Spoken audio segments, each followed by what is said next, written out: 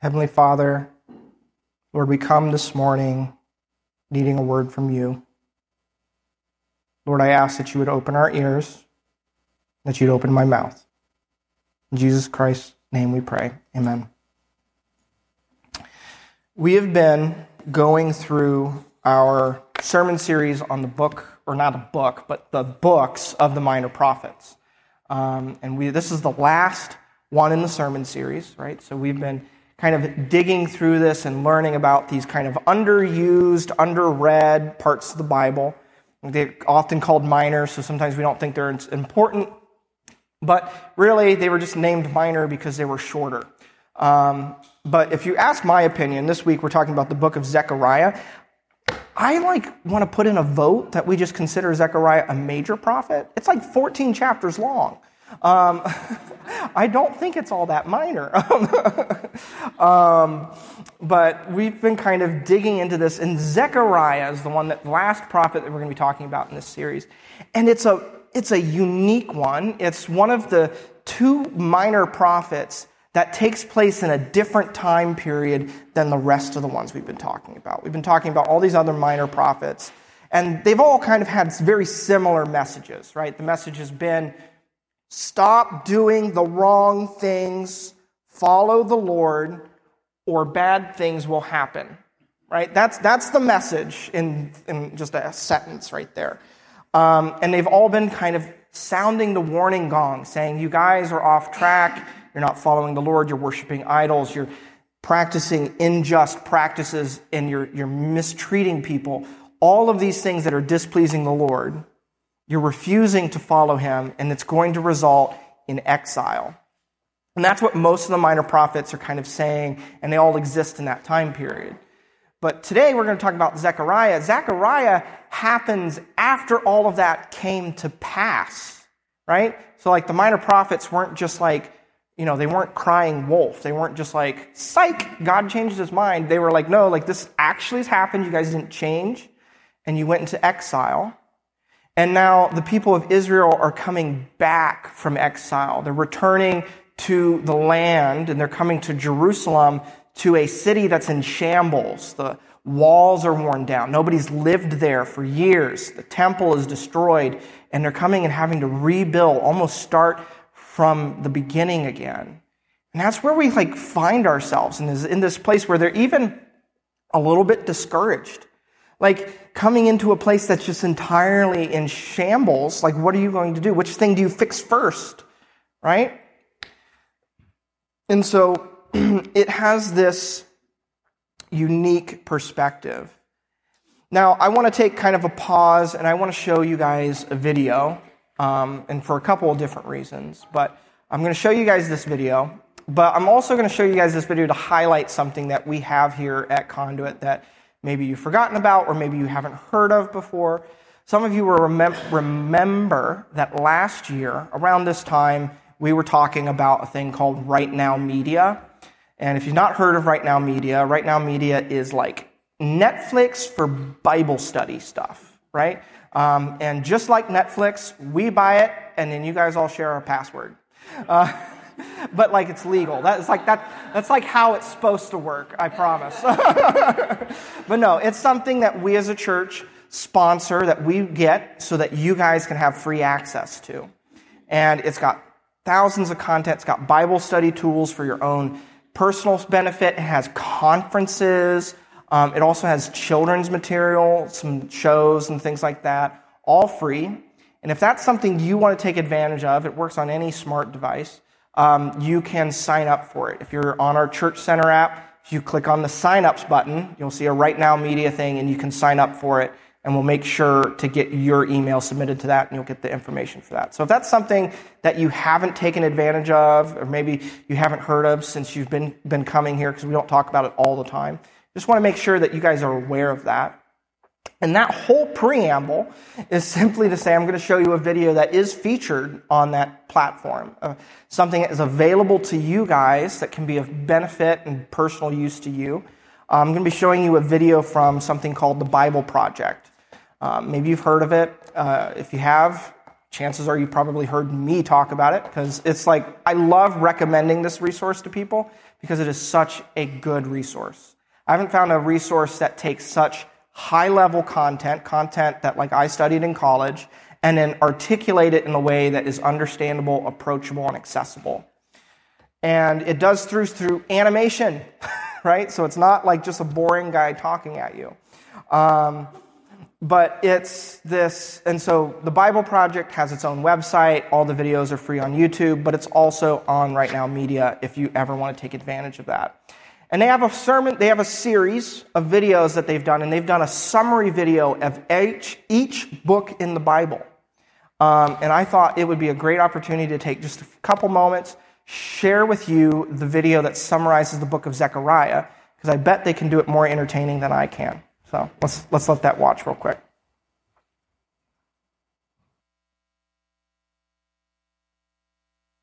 The book of the prophet Zechariah.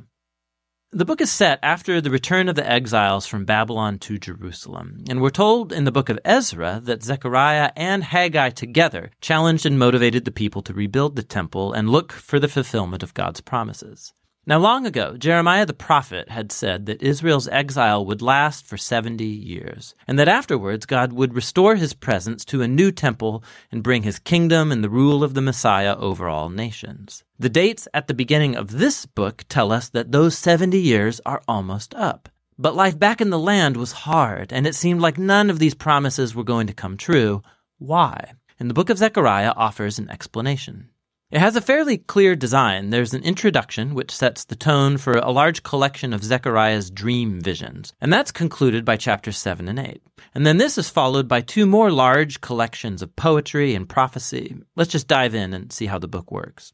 It begins with Zechariah's challenge to his generation to turn back to God and not be like their ancestors who rebelled and refused to listen to the earlier prophets, which landed them in exile. And so now the returned exiles respond positively to Zechariah. They repent and humble themselves before God, or so it seems. The next large section is a collection of 8 nighttime visions that Zechariah experienced. And just to prepare you, these are full of very bizarre, strange images, a lot like your dreams. The idea that God communicates to people through symbolic dreams, it's very old. It goes back to the book of Genesis. The dreams of Jacob or Joseph or Pharaoh, these gave meaning to current events at the time, but they also gave a window into the future. And so Zechariah has his own dreams now, and they've been arranged in this really cool symmetrical design. The first and the last visions are about 4 horsemen each. They're like rangers patrolling the world on God's behalf, and it's a representation of God's attentive watch over the nations. Their report is that the world is at peace.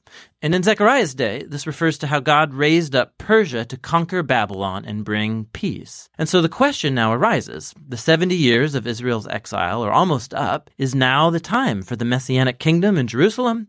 And God responds by saying that he's determined to fulfill those promises, but he leaves the question of timing unanswered. The second and seventh visions are paired because they're both reflections on Israel's past sin that led up to the exile. So the second vision is about these horns that symbolize the nations that attacked and then scattered Israel, Assyria and Babylon. But then these horns or empires are themselves scattered by a group of blacksmiths, an image for Persia. The seventh dream is about a woman in a basket, and we're told that she's a symbol of the centuries of Israel's covenant rebellion. And then this woman is carried off to Babylon by other women who carry the basket flying with stork wings. This is so strange. The third and sixth visions are paired as they're both about the rebuilding of a new Jerusalem. So a man is measuring the city. It's an image of God's promise that Jerusalem will be rebuilt and become a beacon to the nations who will join God's people in worship. And then the sixth dream is about a scroll that flies around the New Jerusalem, punishing thieves and liars. The idea being that the New Jerusalem is a place that's purified from sin by the Scriptures. The fourth and fifth visions are at the center of this collection, and they're about the 2 key leaders among the returned exiles. So Joshua, the high priest, and then Zerubbabel, the royal descendant of David. So Joshua had been symbolically wearing Israel's sin in the form of these dirty clothes. But then those are taken off, and he's given new clothes and a new turban, a symbol of God's grace and forgiveness. And then an angel tells Joshua that if he remains faithful to God, he will lead his people, and Joshua will become a symbol of the future Messianic king.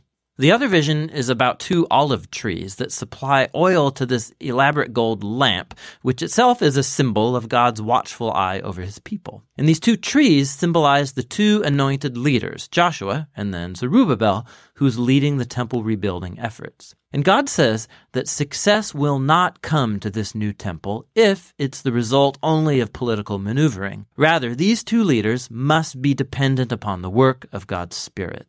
The visions come to a close with a bonus vision from the prophet, and it picks up the themes of the central 4th and 5th visions. It's Joshua, the high priest again, and he's given a crown and presented as a symbol of the future Messiah, who will also be a priest over God's kingdom. And then Zechariah closes it all out, saying that all of these visions will be fulfilled only if the current generation is faithful to God and obeys the terms of the covenant. And so altogether, these 3 visions emphasize how the coming of the Messianic kingdom is conditional upon this generation being faithful to God, which leads to the conclusion of the dreams. It's another challenge from Zechariah, and a group of Israelites come, and they've been mourning over the former temple's destruction for nearly 70 years. And they ask him, is it time to stop grieving? I mean, is God's kingdom going to come very soon? And Zechariah again reminds them of how their ancestors rejected God's call through the prophets, which led to the exile. And so he challenges them too. He says this generation will see the Messianic kingdom only if they pursue justice and peace and remain faithful to the covenant. So in other words, Zechariah reverses their question. He asks, are you going to become the kind of people who are ready to receive and participate in God's coming kingdom? And that question is left just hanging there. The people don't answer, and the book just moves on. And so we come to the final sections that are very different from chapters 1 to 8. Each section is a kaleidoscopic collage of poems and images about the future Messianic kingdom. So the first one, chapters 9 to 11, describe the coming of the humble Messianic king who's riding a donkey into the New Jerusalem to establish God's kingdom over the nations. But then, all of a sudden, this king, he's symbolized as a shepherd over the flock of Israel, and then he's rejected. First by his own people, but then also by their leaders, who are also symbolized as shepherds. And so God hands Israel over to these corrupt shepherds. And it raises the question, will Israel's rejection of their king last forever? In the final section, chapters 12 to 14, say no. It's another mosaic of poems and images about the future Messianic kingdom. And they depict the New Jerusalem as a place where God's justice will finally confront and defeat evil among the nations. It's very similar to the same themes in Prophet Joel or Ezekiel. But then God also will confront the rebellion within the hearts of his own people. He's going to pour out his Spirit on them, he says, so that they can repent and grieve over the fact that they have rebelled and rejected their Messianic shepherd.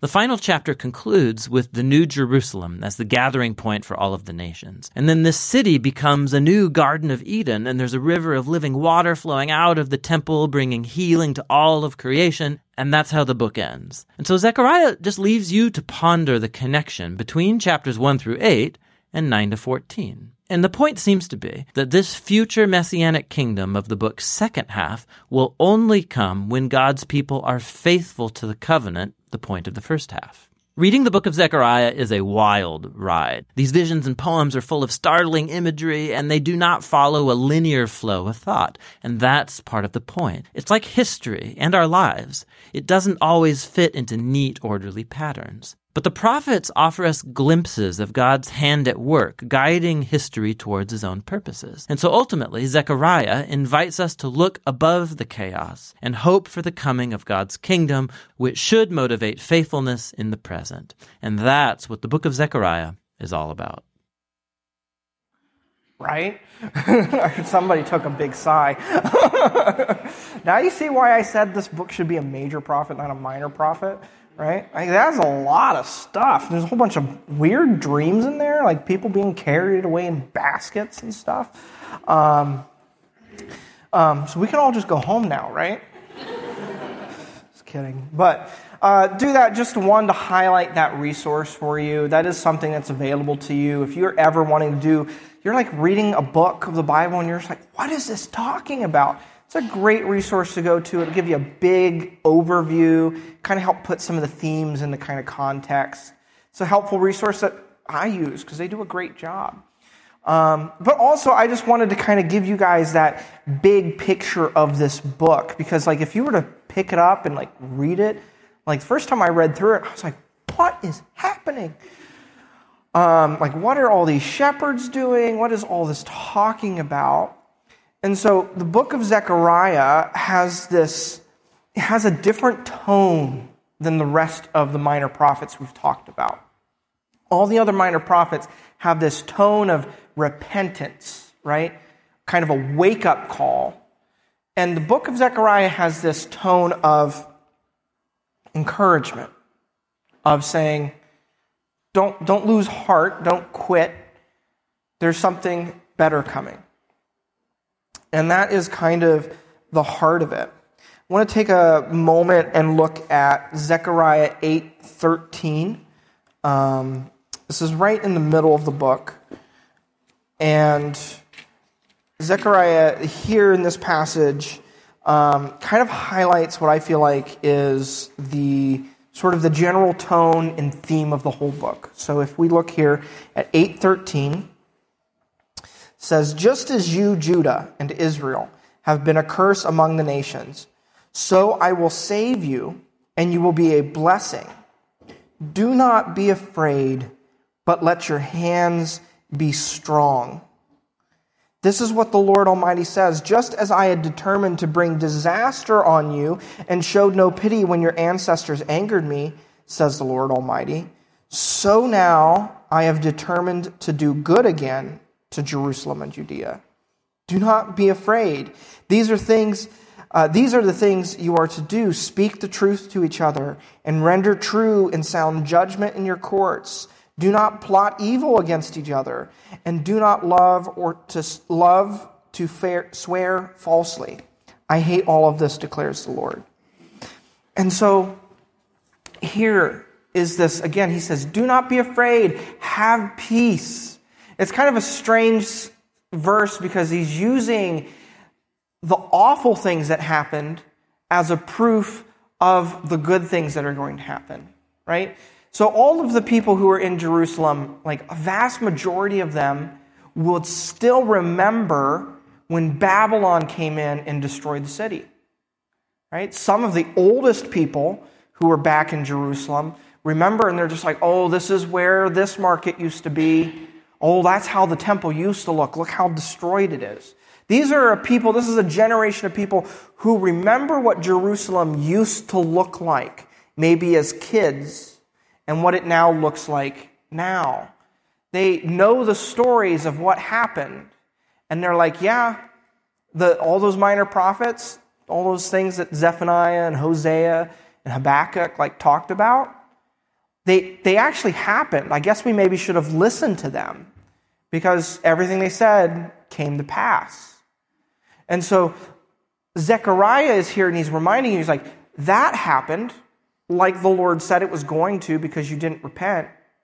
So take heart and now encourage yourself and know that when the Lord says that he's going to bless you, that he's going to bring about restoration and a rebuilding, that should be an encouragement. We should have a greater amount of confidence in that. And that's kind of the general theme of Zechariah, is this continual reminder to strengthen your hands. Because they'd been there and they were just like, do we really need to build the temple? Maybe we should just focus on building our houses. Right? Let's maybe losing focus a little bit. Maybe there's so many other things to be focusing on. The temple will never be as good as it used to. Why should we spend our time in it? And Zechariah is coming, he's reminding them, he's like, don't make God's second fiddle again. That's what your ancestors did. I want to flip back to chapter 1 of Zechariah and start in verse 2 to kind of bring out sort of my main primary point for today. And that starts in chapter 1, verse 2 of Zechariah. It says, The Lord was very angry with your ancestors. Remember last week in Zephaniah. Therefore, tell the people, this is what the Lord Almighty says. Return to me, declares the Lord Almighty, and I will return to you, says the Lord Almighty. Do not be like your ancestors, whom the earlier prophets proclaimed. This is what the Lord Almighty says. Turn from your evil ways and your evil practices. But they would not listen or pay attention to me, declares the Lord. Where are your ancestors now? And the prophets, do they live forever? But did my word and my decrees, which I commanded my servants and prophets, overtake your ancestors? Then they repented and said, the Lord Almighty has done to us what our ways and practices deserve, just as he determined to do. Again, it's a lot of replying, but it's this reminder, it's this saying, don't follow the ways of your ancestors.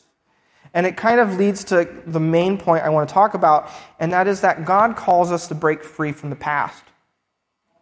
Right? He's there, and Zechariah is calling out, he's like, you guys don't have to live your lives like your ancestors did. Just because that's the way it played out before doesn't mean that has to be the way it plays out again. There's this beautiful promise in the beginning of those verses. It says, repent, return to me, and I will return to you. Get this beautiful image of God just barely restraining himself and saying, like, just turn around and take a couple steps towards me and I'll be right there. Right? And he has this calling out, and I think it's a helpful reminder for us that God is calling us to break free from the past. I'm still relatively new to the area. I've been here a year now. I lived in Ohio, and then I lived in Chicago for a number of years before I ended up coming here. And I've never really lived in a community of this size, like a small town. I've either been kind of rural and disconnected from any sort of community center or any sense of community, or I've been in like a big city. And so coming here and kind of being in like I think I saw on the internet there was like a term for this type of area called micropolitan. I find that funny because it's not quite a small town, but it's kind of like a small town, right? And it's been interesting, like some of the things I was reflecting yesterday about, like, what are the things that I hear and notice that are different here than I've noticed in other places?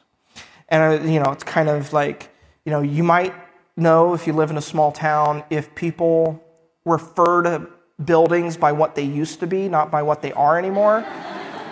Right? Like, I don't know how many people have, like, told me about this restaurant, but they can't remember the name of the restaurant. It's just a place that used to be Yum Yums. But, like, I think that was 2 restaurants ago. That's just this, like, you're no longer, like, I have a friend who lives in South Dakota, and they're like, oh, it's by the Pink Building.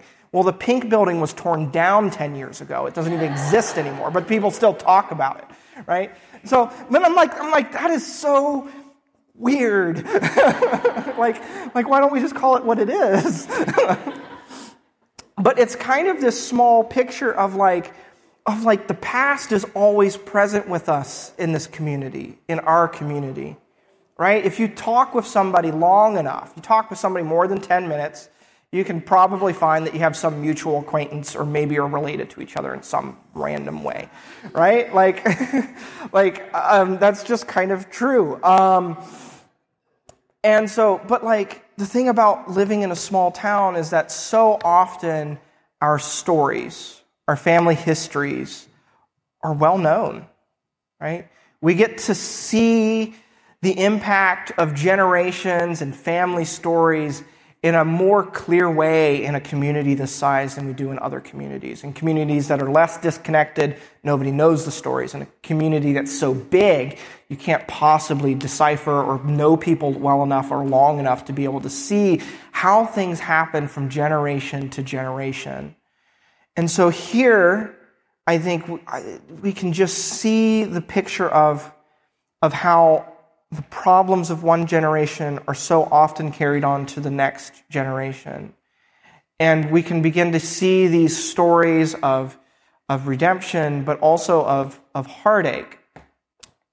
And, something that I so passionately want to just tear down is just this idea that this area, Jamestown, just is just an awful place to live. I love it here.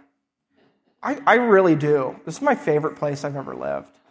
The first night I was here, this was the night I moved into my apartment. I'd forgotten a couple things, like a shower curtain. Things you don't think to pack. So I went to Walmart with my brother in Lakewood, and we were checking out and making small talk with the cashier. And, I'm like, oh, yeah, I just moved here. I'm buying all this random stuff because I, didn't bring the stuff, And she was just like, oh, you just moved here? Where from? I'm like, Ohio. She's like, oh, did you buy or rent? I'm like, I'm renting. She's like, good, then you can leave quickly. I was like, oh, gosh. Wow. I was excited to move here. But there can kind of, we all, at least I feel it, I think the rest of you feel it too, that there sometimes can be this fog, this haze, this heaviness over, well, that's just the way things are. It's never going to get better. Just don't expect good from people. It's just continuing that cycle. We're not going to have a better tomorrow. Things kind of just suck around here. All things I've heard people say. I'm not making any of that up, right? It's this belief that just because things have been a way, that is how they're going to continue to be. And I just want to say that's just a lie, right? It does not have to be that way. And God calls us to break free from the past, right?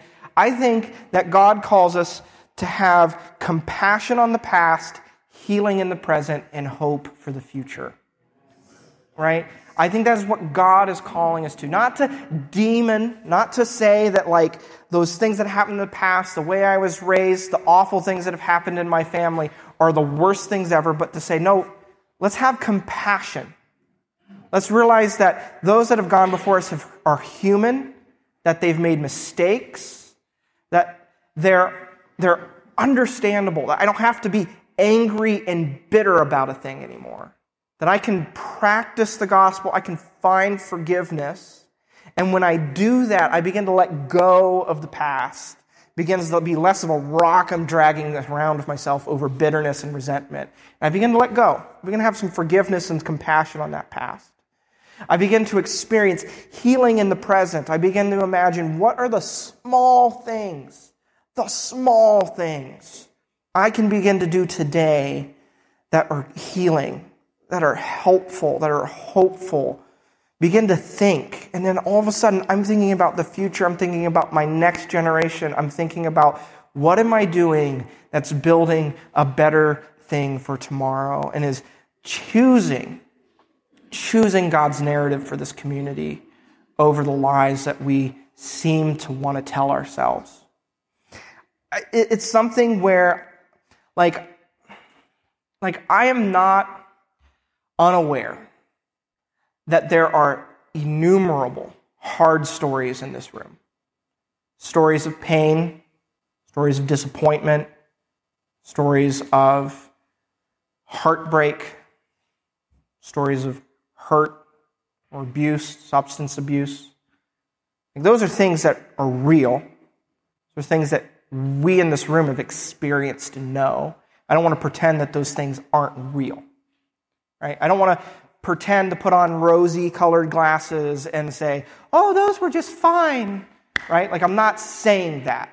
We're not saying that the hard things in the past suddenly become unhard or unbad or undifficult. We can't change the nature of what they were. They exist. They happened.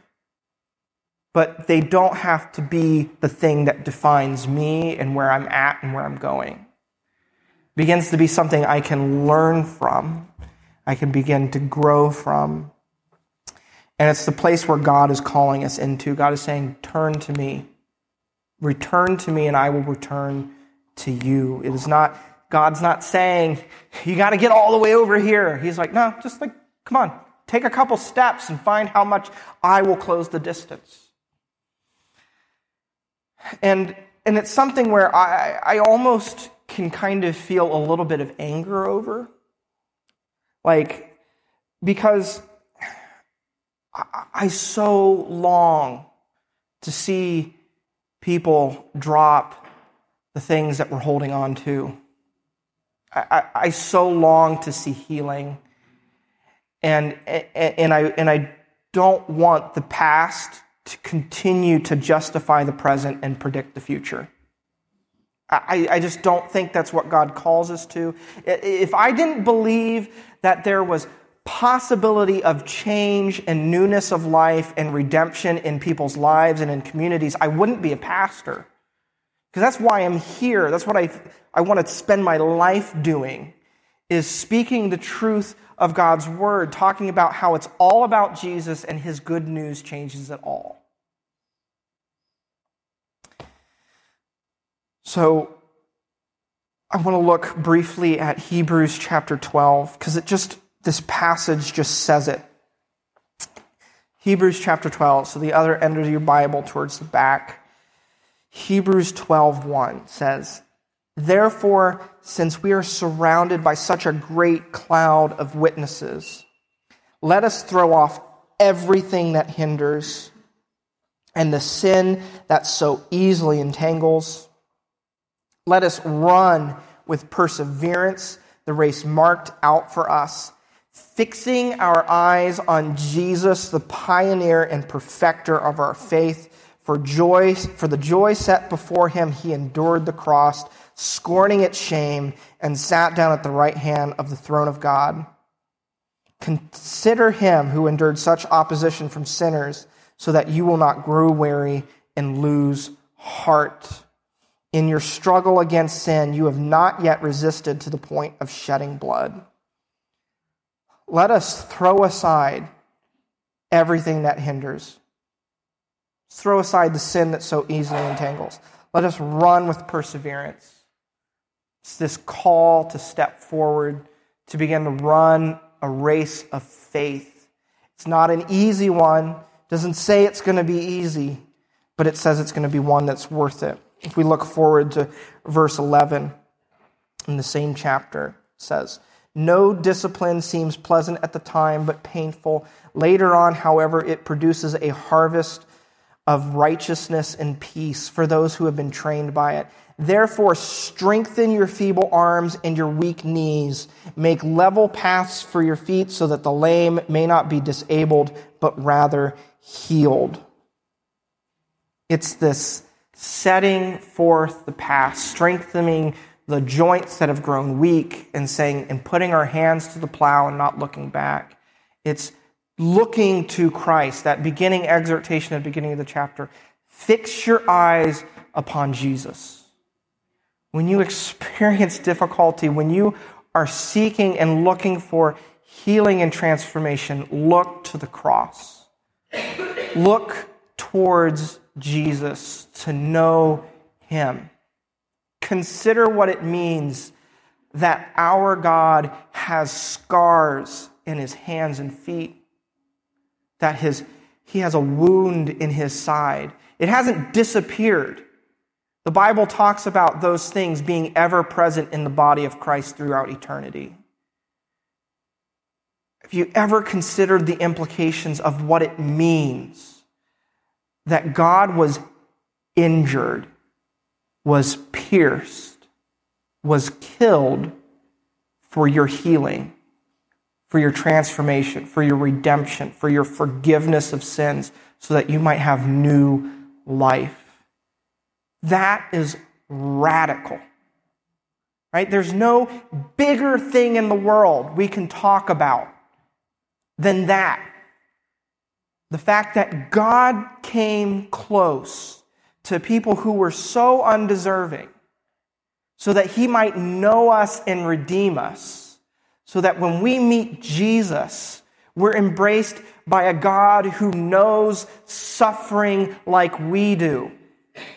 We're not a religion or a place where you come and we just pretend that everything's perfect and fine and we've got it all together. We come to a place because we're worshiping and seeking a God who knows what it's like, who has an actual answer to what we're going through.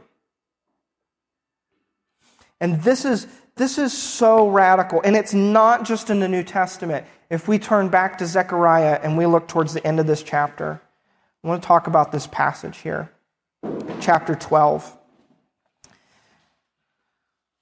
Zechariah chapter 12. I'm going to be starting in verse 10. And let me just tell you, I was looking at this passage. This is a passage that so many commentators, people who study the Bible, just scratch their heads at. Because they're just like, what is going on? Because the text is kind of confusing here. And one of the reasons I think it's confusing is because what it says is so radical. I think that when people were reading this passage, when it was written, we're like, that can't be what he meant. And so they would make notes or they would try and adjust a word or something like that. And so it kind of has become confusing over time. But the best manuscripts that we have this strange, radical hearing, this radical thing that the Israelites would have been like, what is he saying? Start in verse 10 of chapter 12. It says, "And I will pour out on the house of David and the inhabitants of Jerusalem a spirit of grace and supplication. They will look on me," right? This is God speaking. "They will look on me, the one that they have pierced.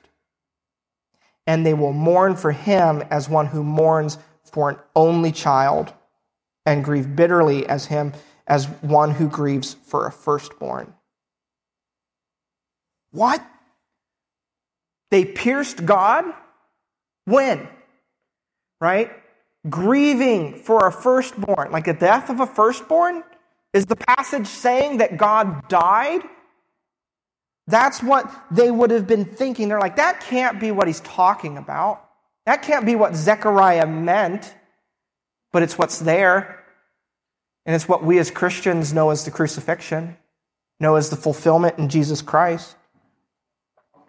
"On that day, the weeping in Jerusalem will be as great as the weeping in Haddon, Rimmon, and in the plain of Megiddo.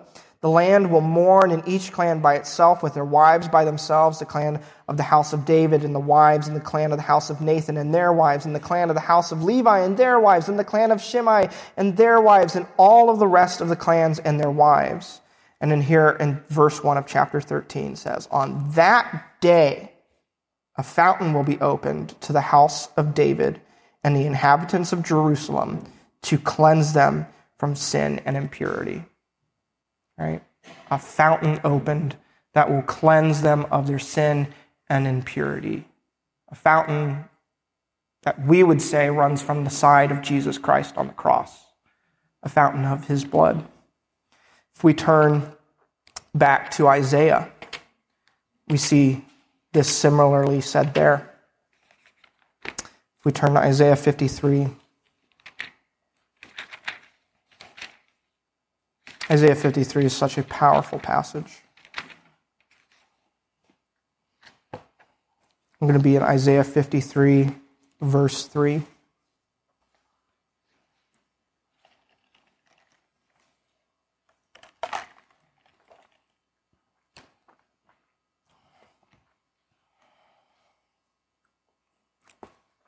"He was despised and rejected by mankind, a man of suffering and familiar with pain, like one from whom the people hid their faces. He was despised, and we held him in low esteem.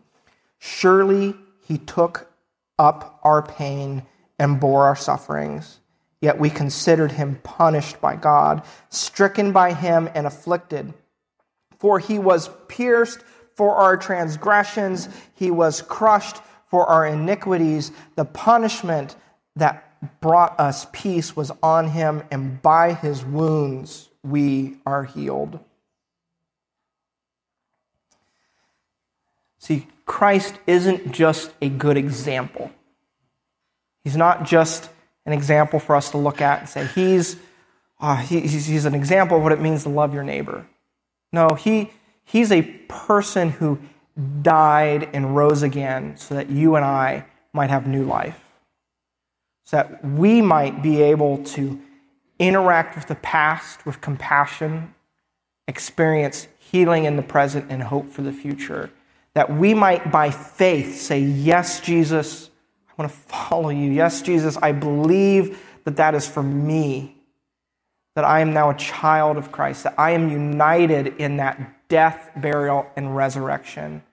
Not only am I forgiven of sin, freed from brokenness in the past, but I'm also brought back to life into something new, into something that starts now, into something that is eternal, something that is grand and awesome and full of hope.